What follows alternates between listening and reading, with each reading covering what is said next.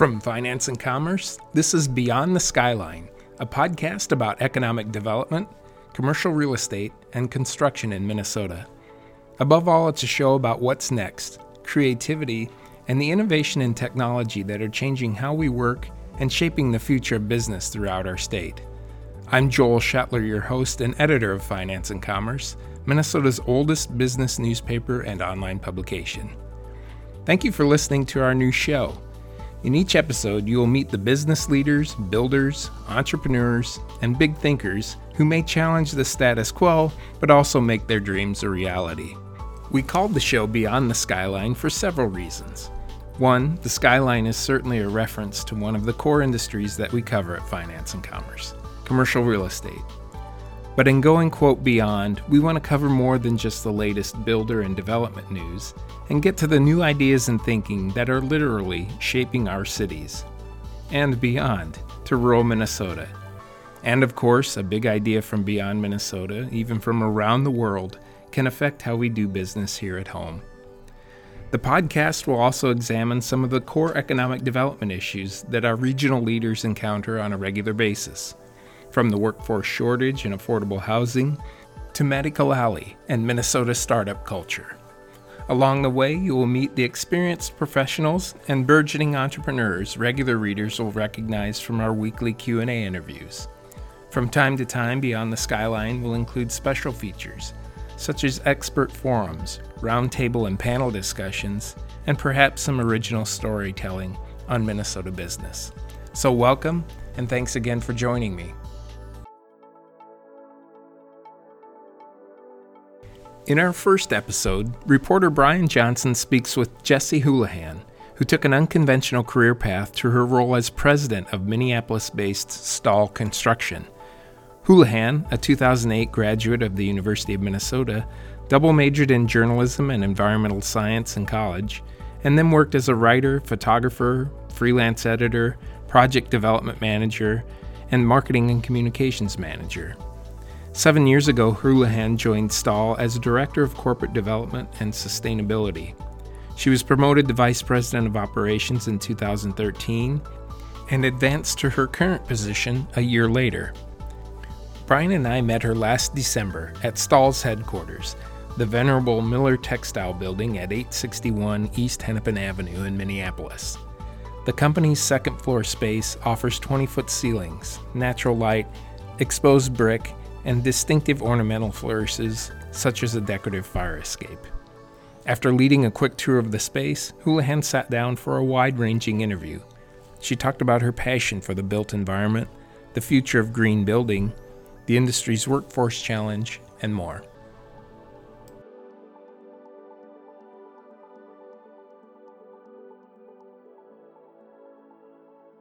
Thank you for having us here in this gorgeous space. How long have you been here?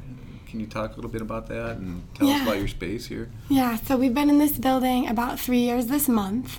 We moved here initially when we rebranded the company. We used to be in a great space in the West End in St. Louis Park, but we rebranded. We're kind of doing a lot more urban projects at the time, meeting a lot with architects and engineers, and wanted our office to reflect that. We also found, too, that the way we were working had changed so much that our space, it didn't facilitate the way we needed to come together and collaborate. And so we went about looking to buy a building, and I did not succeed at the time, but found this awesome space. And we worked with Emily Nickel with CBRE, and she helped us look at what our options were. Found a great historic space in Northeast Minneapolis that was being redeveloped by Ackerberg at the time. And they had a great lead developer that I really admired as well, and kind of saw the vision of what they wanted here, and worked with them on taking down the second floor basically across the building, and got to work as a team, thinking through how we wanted our space to work for us, building pretty much 2/3 collaborative space, 1/3 dedicated space. As much as we want to move from paper, we still need some dedicated space and some closed doors and some desk space. So kind of found a good middle ground for us. Yeah, it's very nice. How many square feet do you have here, offhand? I know, because it's 15,666. Wow. And I got a little nervous signing a lease that ended with 666. I'm like, I'll pay for an extra square foot if I need to, but it is that. Very nice. Yeah. So can you talk a little bit about sort of your role here at Stahl and kind of the career path that took you here? How did you get interested in the construction business? Yeah, so I did not go about my studies or launching my career thinking I would end up in commercial construction. Absolutely not. I studied journalism with a focus on technical communications and environmental science at the University of Minnesota. And I was basically the person from 17 on that I wanted to make the world a better place. I just wanted my energy to be contributing to good things. And I thought I'd probably land in more like technical work. And in college, I worked my way through about 6 internships, trying out government, lab work, nonprofit work, publishing work. Seeing kind of how that worked with my energy, and found, I learned a ton doing each thing, but also found that my skill set where I landed the best was like helping disseminate those concepts to larger audiences. So not necessarily just technically producing things. And when I graduated in 2008, I got an awesome job. It was the heat of the recession. So options were a little limited, but I ended up with a really cool job working for an environmental consulting firm based in Amsterdam.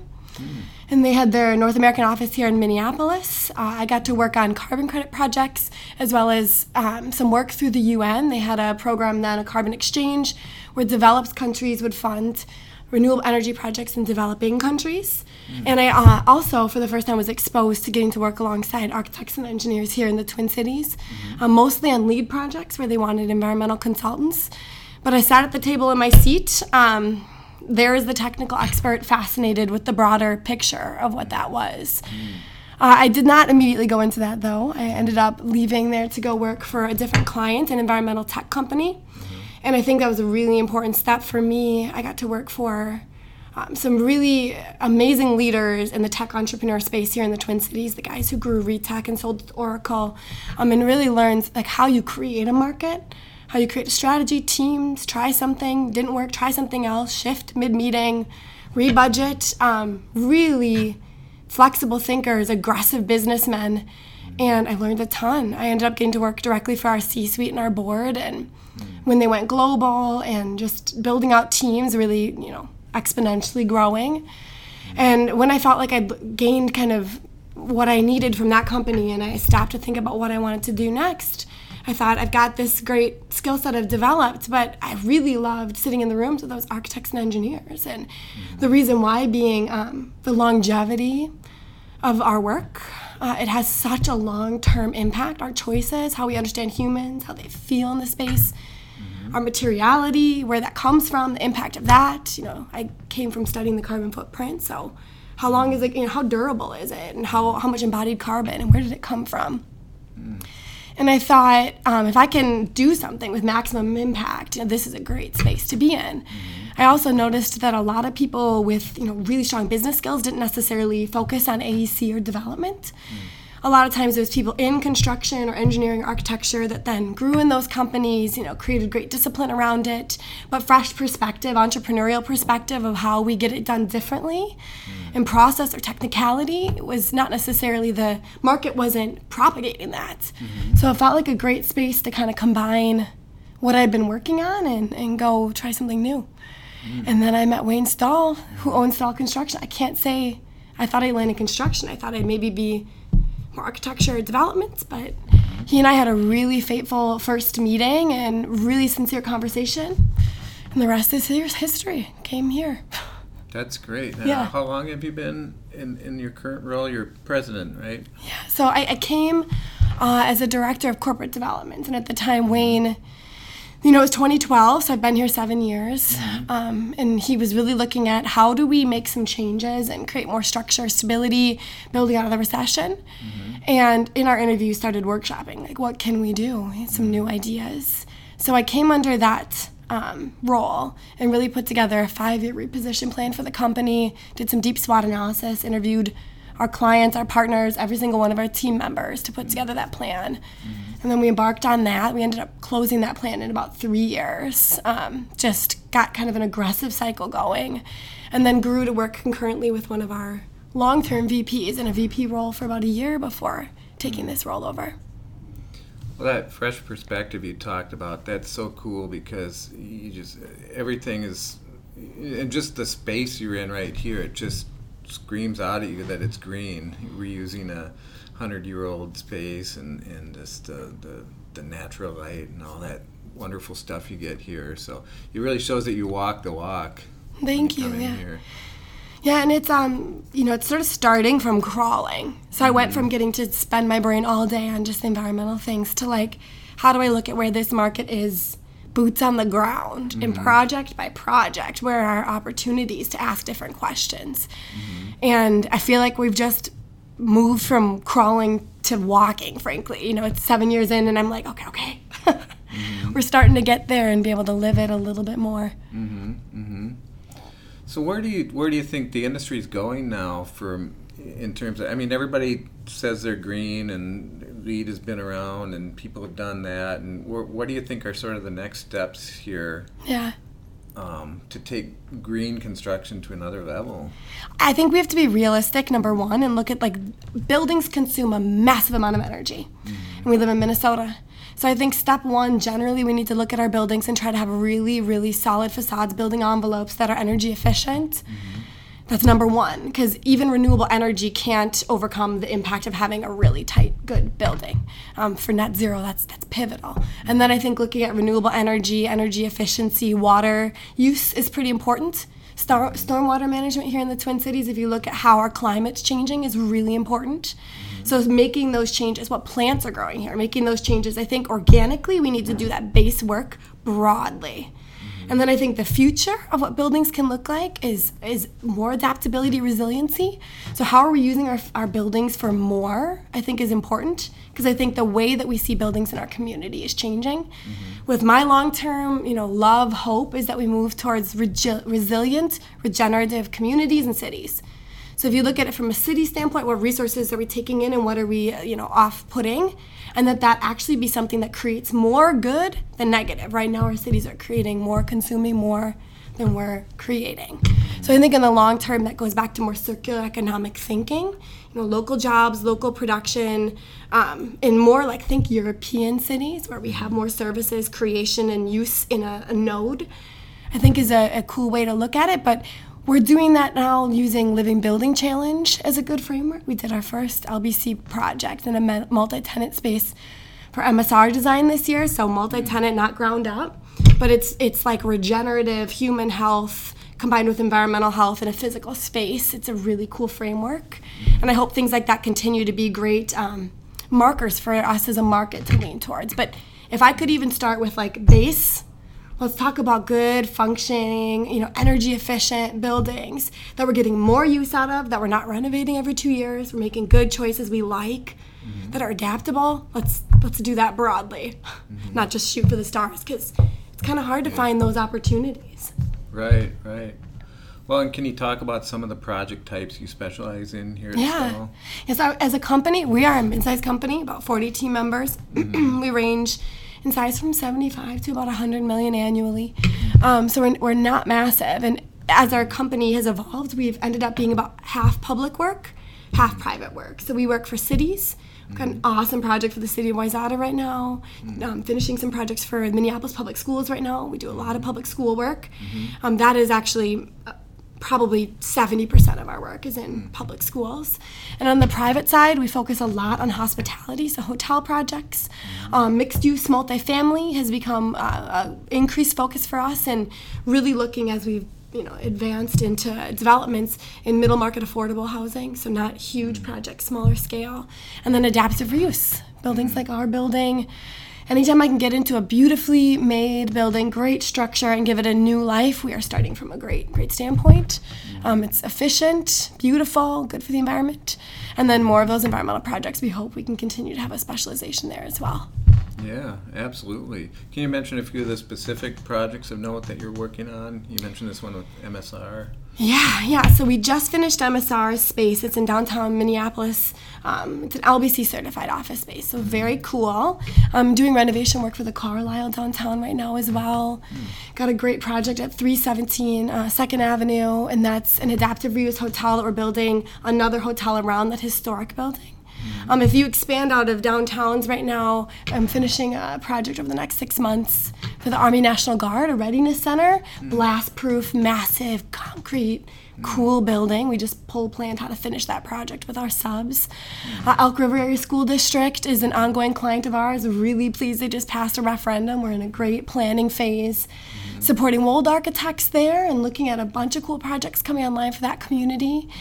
And then for the city of Wayzata, we're working on their Lake Effect project, which is cool because it's a partnership between the city and Three Rivers Park District, connecting trails there as well as like reinventing how that city's interacting with their waterfront. And it's really cool. That's a great example of the kind of consulting work we do, coming alongside the city and their architectural partner, but really getting to know the constituents in that community to plan how that project proceeds in construction to make sure it's mitigating construction issues and that people can get to the businesses, transportation, all of that, and a little more horizontal than our typical vertical project. And then the development side, we are able to, that great developer who was working at Ackerberg on our cool office building, I was able to lure him to come join our team and create a development wing of our company, and he's phenomenal. So he spent the last year working on strategic partnerships and where we want to partner in the marketplace to bring really cool product online, and we're looking at some opportunity zone work, like I said, that middle market affordable housing, trying to hit that utilizing modular techniques, as well as some adaptive reuse value add opportunities. Great. Well, and as I'm sure you know, one of the big challenges facing the industry now is this shortage of workers, workforce shortage. And can you talk a little bit about how you attract and retain workers here, and what the industry as a whole, I guess, can do to get more people, not only in the trades, but in all areas of construction? Yeah, and I unfortunately, most of us in the market, we have no silver bullet for this thing. So I think the way we attack it is pretty multi-pronged. We want to partner well with subs and support the training programs that lead people into those sorts of businesses, as well as because we work in schools, we have the great opportunity to represent, creation and construction design all the way to field work directly to students. And that is an important part of our strategy, is just representing that this is an amazing field to go into. I have a couple little sons, and I think even the way we talk to our friends and in our communities to support different kinds of technical fields, not even just construction, is important. That we note those are important things in our community. If you look at job shortages long term in the Twin Cities, not just in our market, it is, technically trained workforce. And it's an important role in our society. So we need to pay well for those roles and support and culturally see them as important as professional careers. But then in construction, I love when people say you can't be what you can't see. We just get to represent different ways of creating things and hopefully make it kind of cool and different and inspiring. So I'm hoping we can directly connect with people considering options in their career and see that as not just tech, not just communications, but I could do something really cool in that space too. Yeah, and I've talked to young people who are maybe a member of the union or something, and they've talked about how cool it is that they're out there earning money and don't have all this student loan debt that some of their peers have. And so there's really an upside to it if you're interested in that kind of thing. So I think maybe getting that message across is important, and kind of removing some of the stigma of working in the trades. But it's a good career option for a lot of people, I think. I love it. And one of the developers I'm inspired by is a guy, Kevin Kavanaugh, runs a firm called Gorilla Development out of Portland. And we were able to bring him here to speak a couple years ago. But he does even reverse gentrification development projects where he wants to share ownership with the electricians, the carpenters, the school teachers, social workers in those communities to keep them in place. And he worked hard to create funding mechanisms that can work. And I love thinking in the long term that we can create opportunity like that too. Some wild-ass dreams to aim towards, and these are important roles. We want them in our communities. Yeah, I'm going to encourage that opportunity. Yeah, nice. Well, are you active in the industry, and do you have any leadership roles with the industry as a whole, whether it's working on workforce development or anything else? Yeah. So some of my team members are engaged in some pretty cool just construction-related entities, but that is their background and specialization, not mine. I have focused on a few things that are great extensions of my passions. So I'm on the board of the management committee at the Urban Land Institute of Minnesota. I was able to work with them to create a product council on resilient community development, kind of bringing together sustainability experts in our region twice a year to meet and talk best class information, so what are the best practices and what can we do, and learn about each other's projects. So just finished co-chairing that and handed it off, and still on the board there, excited about furthering missions there. Getting to work with the Regional Council of Mayors is a pretty cool extension of that entity as well. Really what they focus on is convening people and creating the framework for having these really incredible conversations that hopefully enable us all to walk away and do our work better. It's really neat in our space because it does kind of the public-private partnership thing well too. So not just kind of development or just public sector, it's all of us. And then I'm on the board of Playworks as well, and they engage with schools, and it's really executive functioning development through play-based opportunities on the playground, and coaching staff and bringing staff there to engage directly with the students at a really young age, really addressing the fact that we are raising kids that are getting tested. That's kind of their way of advancing, and they're not necessarily creating the social, emotional, executive functioning skills that'll help them succeed and find each other. We're seeing it as conflict in schools is coming up more. Kids don't know how to play with each other. So this nonprofit does some pretty incredible work and is a great kind of offshoot of our focus on public education as well here. Great. And where are most of your projects located? Do you focus mostly on the Twin Cities or the Midwest, or where do you do most of your work? So we have an office here in Minneapolis. We have another in Des Moines.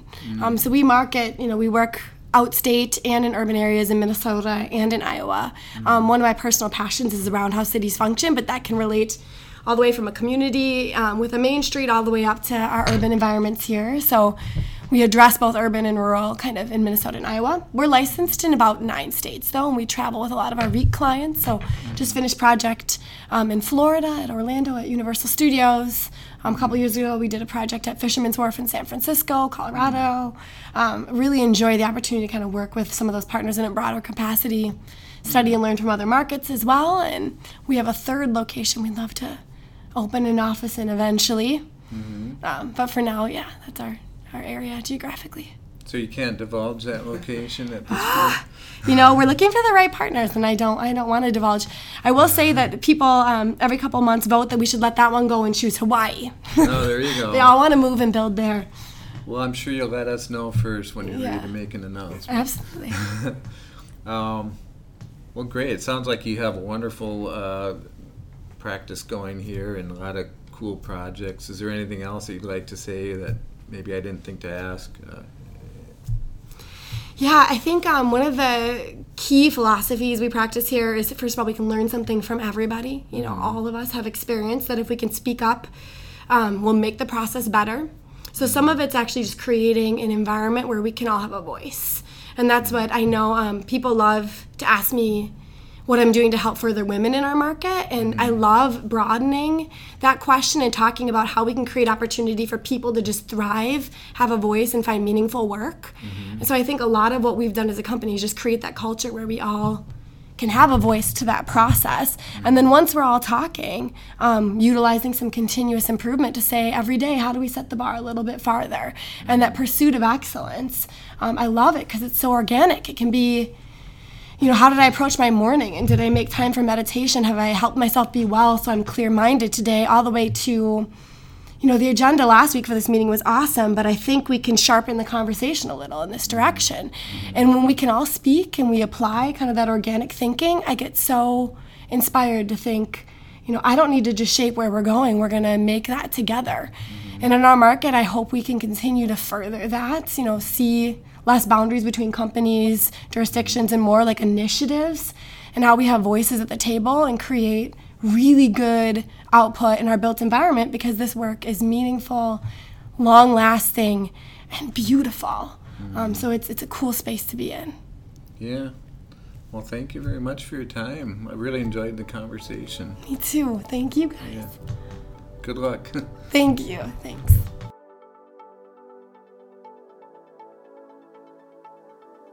Thank you for listening, and please subscribe to Beyond the Skyline. We can be found wherever you listen to your podcasts. To learn more about finance and commerce or to subscribe, go to our website, www.finance-commerce.com. I'm Joel Shetler, editor of Finance and Commerce. Thank you again for listening to Beyond the Skyline.